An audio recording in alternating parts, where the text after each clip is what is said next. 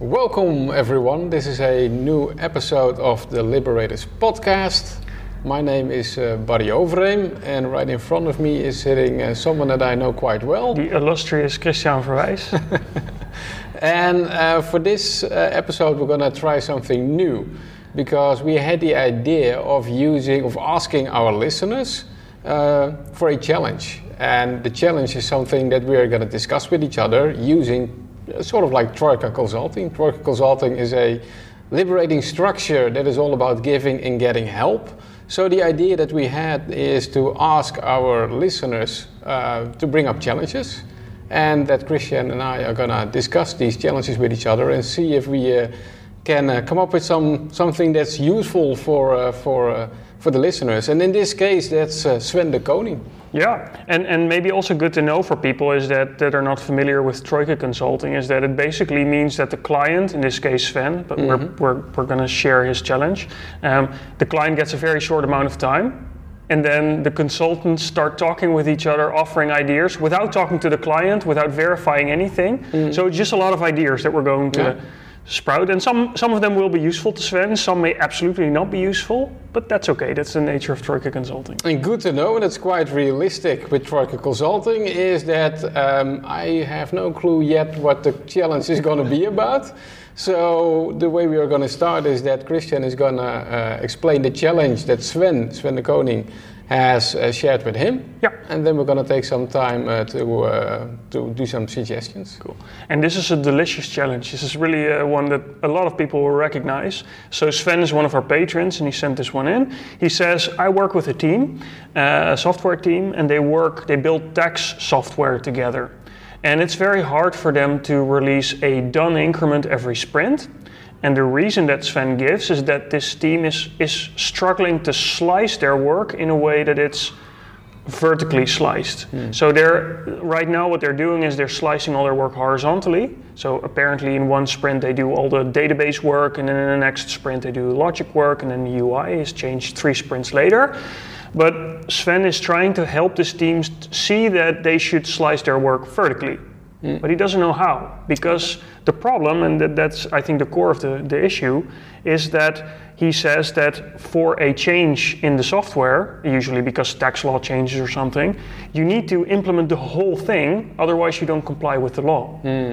So the question is, if you're working with Scrum and you need to deliver a done increment frequently, how do you do that? Okay. So when you do Troika Consulting, then usually you have the opportunity to ask some clarifying questions at the start. And Chris, I'm just going to ask you a clarifying question because I'm not sure if you discussed it with Sven. Has Sven shared anything about the team composition or the types of roles or specialities that are part of the team? He has not. Okay.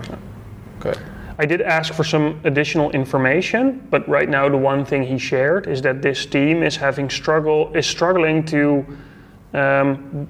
It's difficult for them to implement a feature that's not entirely complete. So they are trying to add all the bells and whistles that they feel are necessary. And one of the things he also says is, Sven wonders, is it actually necessary to implement all the exceptions in the same sprint, or can you do that later? So that's a bit of background that he also shared with us. So what we can do already, but of course this is based on a lot of assumptions, but I already have some ideas in mind about things that I've experienced from my own work as a Scrum Master in teams. So we can share some ideas about what we saw happening a lot, and maybe that's useful for the listeners. Let's do it. Yeah, I'm wondering how long their sprints actually are. Because if you have very short sprints, like 1 week, I can imagine that teams can struggle with that to create done increments. But if they already have 4-week sprints and they still are unable to do it, that changes the challenge a little bit for me. But I would be interested in what's the length. Is it 2 weeks, 1 week, 4 weeks? Different. And do you, purely based on your experiences, do you have a recommendation for this type of products or something that you often see happening? It's very hard. I mean, the teams that I worked with usually build software for flex workers. So we actually had to deal a lot with tax-related law and how do you say it, worker law. Like how many hours can people work on a day, and there were all sorts of calculations behind that. It's somewhat comparable maybe.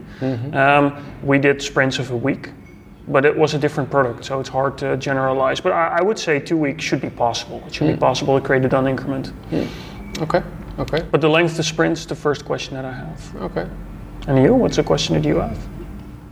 Well, it's tricky because I do not want to introduce another stance of a Scrum Master. It's something that you actually often recommend, and that's as a Scrum Master you also are kind of a detective. So it also recommends when to sort of like trigger his inner Sherlock, and before jumping into any conclusions, first take a step back and see, okay, what else do I see, what's going on? So one fact is that we are not delivering done increments, but what else is going on? What else is going on in the environment of the Scrum team? Are there other teams that also have this problem? Or maybe there is a team in the organization that is building a different kind of product and they are succeeding with delivering done increments, then maybe you can learn from them. How are other teams in similar domains on similar products dealing with these challenges in the same organization? Yeah. And maybe, and that's so one recommendation is, before jumping into any conclusions, try to discover what else is going on.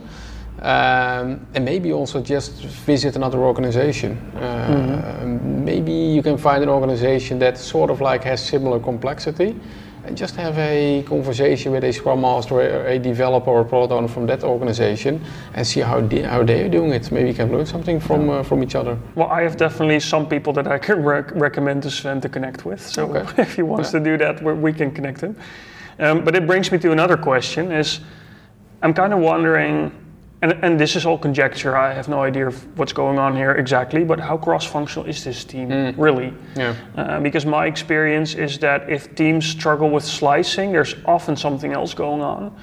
For example, they're not cross-functional. So in the team, everyone's working on their own thing because they all have their different kinds of tasks and they can't really work together. So everyone has their own thing. So the developer is developing as hard as as he or she can on implementing that item, but doesn't finish it in a week because that's too much for one person. So I'm kind of wondering, are all the developers sort of working together on this item, or is it different? And then there's another problem going on with that team, not slicing, that's just a symptom. Yeah. Actually, while you give this example, something else comes to mind. Actually, a lot of light bulbs start. Troika's working. Something that we often recommend to teams is decrease the amount of work that you are working on simultaneously. Limit your WIP. And that can sort of like in a painful way create a lot of transparency about what's going on. Because if, for example, you agree upon a WIP of maybe 1 or 2 items that the development team can work on from the sprint backlog, if it's a really cross-functional team, they should be fine. But if it's like not a cross-functional team, then probably they start complaining like I cannot do any work and etc. So. And now I'm going to give you the response that most developers will give you, or at least some developers will give you. It's like, that's nice, Barry. It works in theory, but it doesn't work in my work because what I do is more complicated. And I think that that's also what Sven is dealing with a team of developers that are like, we just cannot deliver done increments because technically it's too difficult. We have to implement the whole law and everything that it touches, otherwise we can't deliver it. And I understand that, but given that situation, are there other things we can recommend?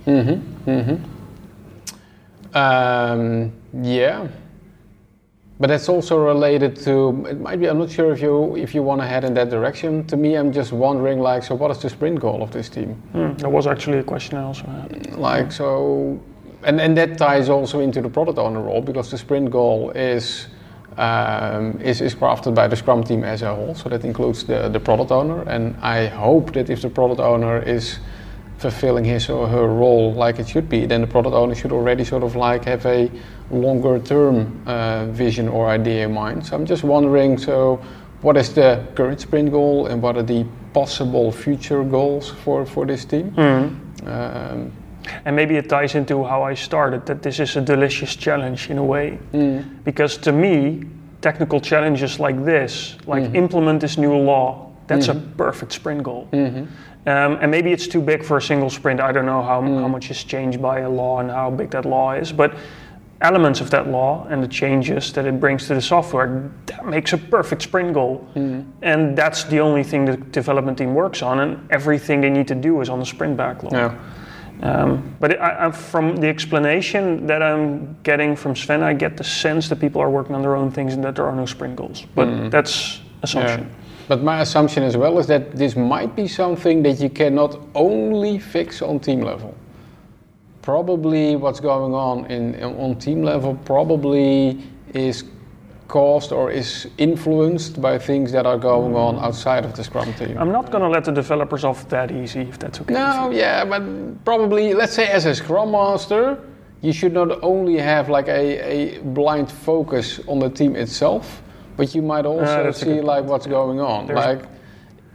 If there's lots of influence from other people around the Scrum team, then you should not only sort of like ignore that, you should also have a conversation with other stakeholders, like what is your expectation of the product and what can you as a stakeholder do to help the product deliver these done increments. But still, I'm not going to let the developers off the hook. Yeah, very good. Because I've had lots of discussions with developers that were in a similar vein to this, like my work's too difficult and you can't slice that. We always manage to slice it when you sit down and talk about it. But what's really challenging about that is for a developer, it's sometimes very difficult because they don't have, it requires a whole different way to look at code, how to write software that not all developers have. So if you tell them, do this, they don't know how to do it, so they don't do it. And they just say it's impossible. It is possible, but you need to give them a way to build those skills. And a lot of Scrum Masters that don't have technical backgrounds struggle with that because they haven't done it themselves. So I was thinking maybe there are some things that can help. With the first thing is, and you already mentioned this, is bring in some developers from elsewhere in the organization that are really skilled at doing this, and maybe they can mentor the developers in your team. If you are a Scrum Master that's very technical, you can do it on your own. That's one thing. But one thing that I'm always thinking about in these kinds of challenges is, just on a technical level, you can also implement features with feature toggles. So you basically start implementing a new version, but the old version remains active, but in an environment where stakeholders can test and do the inspection. There you change the toggle and the new version is active. That's a way to sort of break it down. And I was also thinking, like in the software that I mentioned, for flex workers, what we always did was when you have a new feature, you have a happy path. Like that's the flow that a user goes through if everything goes well. That's one thing we usually implemented first. That was usually maybe the goal for one sprint, for example. That was a sprint goal. But the next sprint, we started implementing different flows. Like you have exception flows, or maybe a user is very special and has a different flow than all the other users. You implement them in later sprints. There are different items on the product backlog. So it's about branching. You have all these branches of steps, and you basically start with the branch that most users will go through. And you do the rest later. And that's always been a very helpful strategy for me as a developer to think about code. What is the most important branch I need to implement right now? If it's still too big for a sprint, I need to think about how can I make that branch shorter? Or how can I what different branches, sub-branches exist in there, and then implement only one of them. Yeah, wow. More technical stuff? I have one more. Yeah, go for it. I think this is a very useful example. No, but that's why I'm not letting developers off the hook, because it's my deep belief that developers love this stuff. These are difficult puzzles, technical puzzles, and it's really cool to fix those puzzles. So if you can sort of get that excited, I think I'm getting excited I see the passion in your eyes, so that's very good. But these are the problems I like the most, because it's difficult for me to say how to do this in another domain, because I don't know their software in detail. But for all the software I've worked on, these were the things that I was thinking about the whole day on my way home, during showering. I was always thinking while showering. But one other thing I was thinking of, and then we have one more process thing, is just on a very code level, this is really something where you can use strategy pattern. Like that's a design pattern, and it's one of the design patterns where if you have different tax laws, each tax law essentially is a different strategy to calculate certain amounts of money that someone needs to pay and all these exceptions. That's something you can use strategy patterns for, and with dependency injection you can just inject different versions of classes based on which version of the law you're using. So this is a really detailed technical thing, but I think that this might be interesting to explore with the developers. They may already know this and they may not, and then you have something to explore. And I have one more, but that's not a very technical one, is I think that this team can also benefit from spending a bit more time on refinement. And I don't mean as in sitting around a table and thinking for hours, but more like do a troika like we're doing now with a particular item, and the developer that's sort of most involved in that item can explain the challenge. I need to break this down vertically, but I don't know how. And then he or she turns around and other developers start giving ideas how you could break that down. It's a little bit like and maybe also on a more functional level invite users that use the system and invite them for refinement as well. Because maybe they have some completely other ideas to sort of like slice it or simplify it. And they can help you identify the branches too. Like, tell me what you do step by step. First you do this, then you do that, then you do that. Is it okay if we do this and that first and forget about this one for now? We'll do it in a future sprint. So that's a really good way too. Cool. Or doing tris, like what is the best way to, it's a liberating structure, but what's the best way to do this in the most horizontal way possible. And what are we actually doing? And sort of use tris to come up with a creative perspective, or do a shift and share where you have different stations with different items that need to be broken down, maybe different parts of the workflow that's involved in the items. I don't know. Short story, there are lots of things you can do. So usually what we recommend with Troika Consulting is it's better to do a couple of short rounds instead of doing one very long round. Sorry, Barry, I got carried away. No. I think so far it's excellent. Can I mention one thing before closing? We have a blog post about user story slicing for the liberators. We'll put the link in the description of the episode. It contains 10 strategies that I've always found very helpful. I think it's sort of like a cheat sheet, right, that people can download. Yeah, but there's a blog post that has examples, and for example, the happy path is one of the examples. Cool. But there are many other ones in there that are very helpful because they're all about vertical slicing, not about horizontal slicing. So maybe Sven and his team can take a look at that, see if there's anything possible there. And I would never accept no from developers in this case because it's always possible. Cool. It's just difficult. Actually, that's kind of cool. What they could also do is maybe sort of like write down these the ideas that you wrote. I think it's sort of like 10 ideas on the cheat sheet. Write them down on separate index cards, and then maybe give them a rating, like from scale from 1 to 5, like how useful is it for a team. I was thinking about a card set for our web shop based on that, but that's for later. We're coming up with ideas for our own stuff here too. That's cool. So that was Troika Consulting. We've had a 12-minute consultancy for Sven. Sven, I hope there was something in here that was helpful to you. That's sort of the nature of Troika. You hear all these ideas. Some of them may be helpful, some of them may not be helpful at all because we're totally off the mark. But that's okay. That's the whole point of Troika Consulting. It was helpful for us because we came up with a new card deck. We had fun. If you as a listener also have a challenge, then please provide us a description of that challenge, send it to us, put it on our Patreon page, or reach out in whatever way works. We may ask you a bit more background because that's always helpful when we do a session like this, but we're always looking for more. So please approach us with your questions and we'll try to answer them with Troika Consulting as well.